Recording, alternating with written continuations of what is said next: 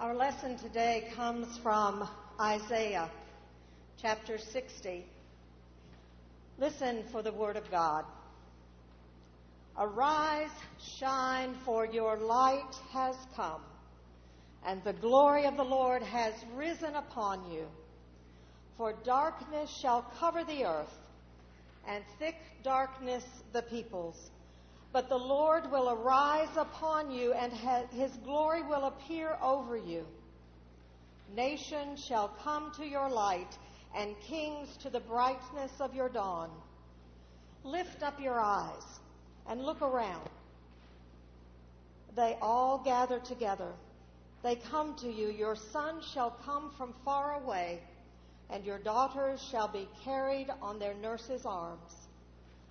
Then you shall see and be radiant. Your heart shall thrill and rejoice, because the abundance of the sea shall be brought to you. The wealth of the nations shall come to you. A multitude of camels shall cover you, the young camels of Midian and Ephah. All those from Sheba shall come. They shall bring gold and frankincense, and shall proclaim the praise of the Lord. The word of the Lord.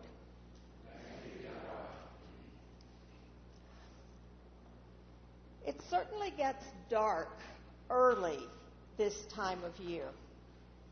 When I first moved to the East Coast from Texas, I was fascinated by how many Halloween decorations included lights, which were replaced by Christmas lights that usually stayed up through Valentine's Day.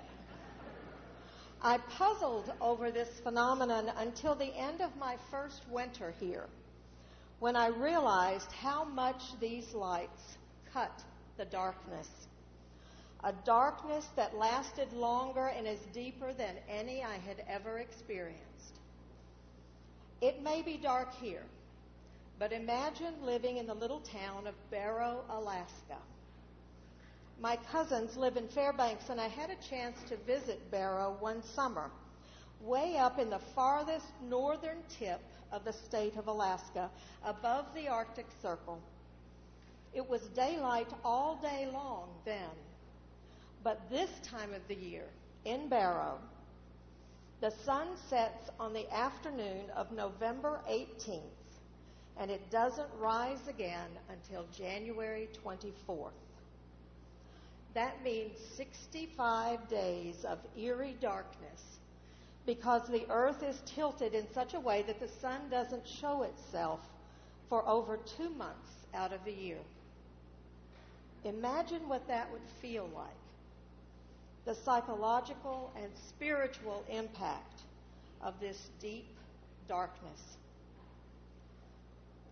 The prophet Isaiah used the image of darkness to describe the reality of the people of Israel in Jerusalem in 580 BCE when he wrote the words that we've read this morning. Darkness shall cover the earth, and thick darkness the peoples. The Jews who had been in exile for almost 40 years had recently returned to their homeland, to the devastated region around Jerusalem. They were distraught at what they found. Who wanted to live in a city where the towers had been torn down, the economy had failed, and nobody knew what to do about it? Though not in physical darkness, their world had fallen into chaos and disorder, and thick darkness had become their reality.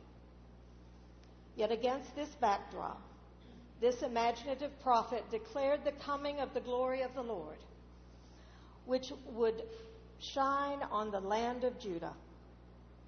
What could he mean? Isaiah's powerful words reminded them and remind us today that there is hope when the world falls into chaos and disorder, when the thick darkness of Sandy Hook fiscal cliffs, joblessness, poverty, homelessness, hunger, sickness, and death surround us. Most of us would like God to eliminate the dark. the depressing times of life. But God never promised to take away our darkness. What God did promise was to give us light. Light in the midst of the darkness to help us live in our darkened world. Arise, shine, for your light has come, for the glory of the Lord has risen upon you. This affirmation is not arrogance, but an act of faith.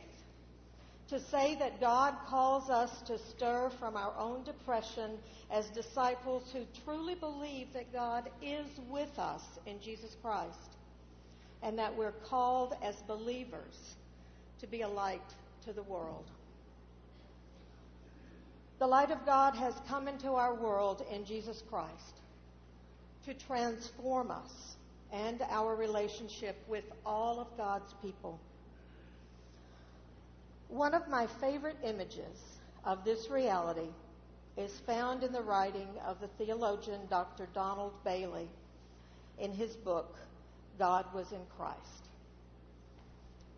In this book, his image is that the people of the world are in a big circle, holding hands, and in the center of that circle is the light of God.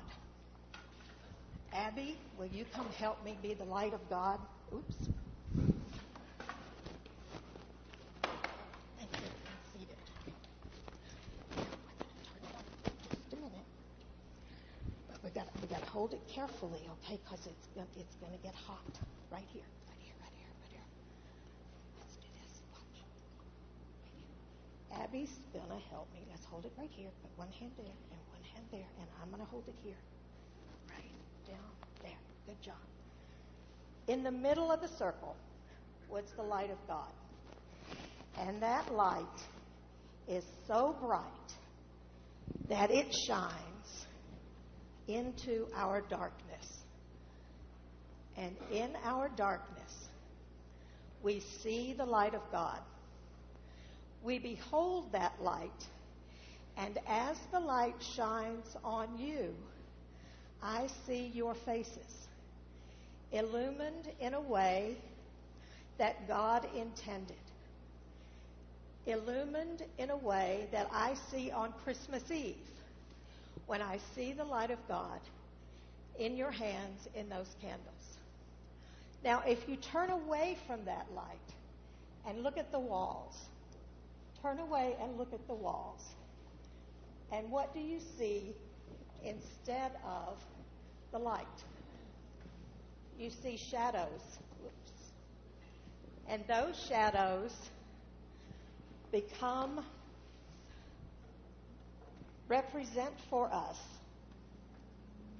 the shadows of who we think we are. Not who we are, but the shadows of who we think we are. Distortions on the wall. That's part of our sin. We think that we have God in us enough to where we know what it's all about. But what we see when we turn away from the light and look only at ourselves is a shadow. The shadow is our sin. The shadow is not what God intends for us. Our light shines in the darkness, and the darkness does not overcome it. But we have to continue to look at the light.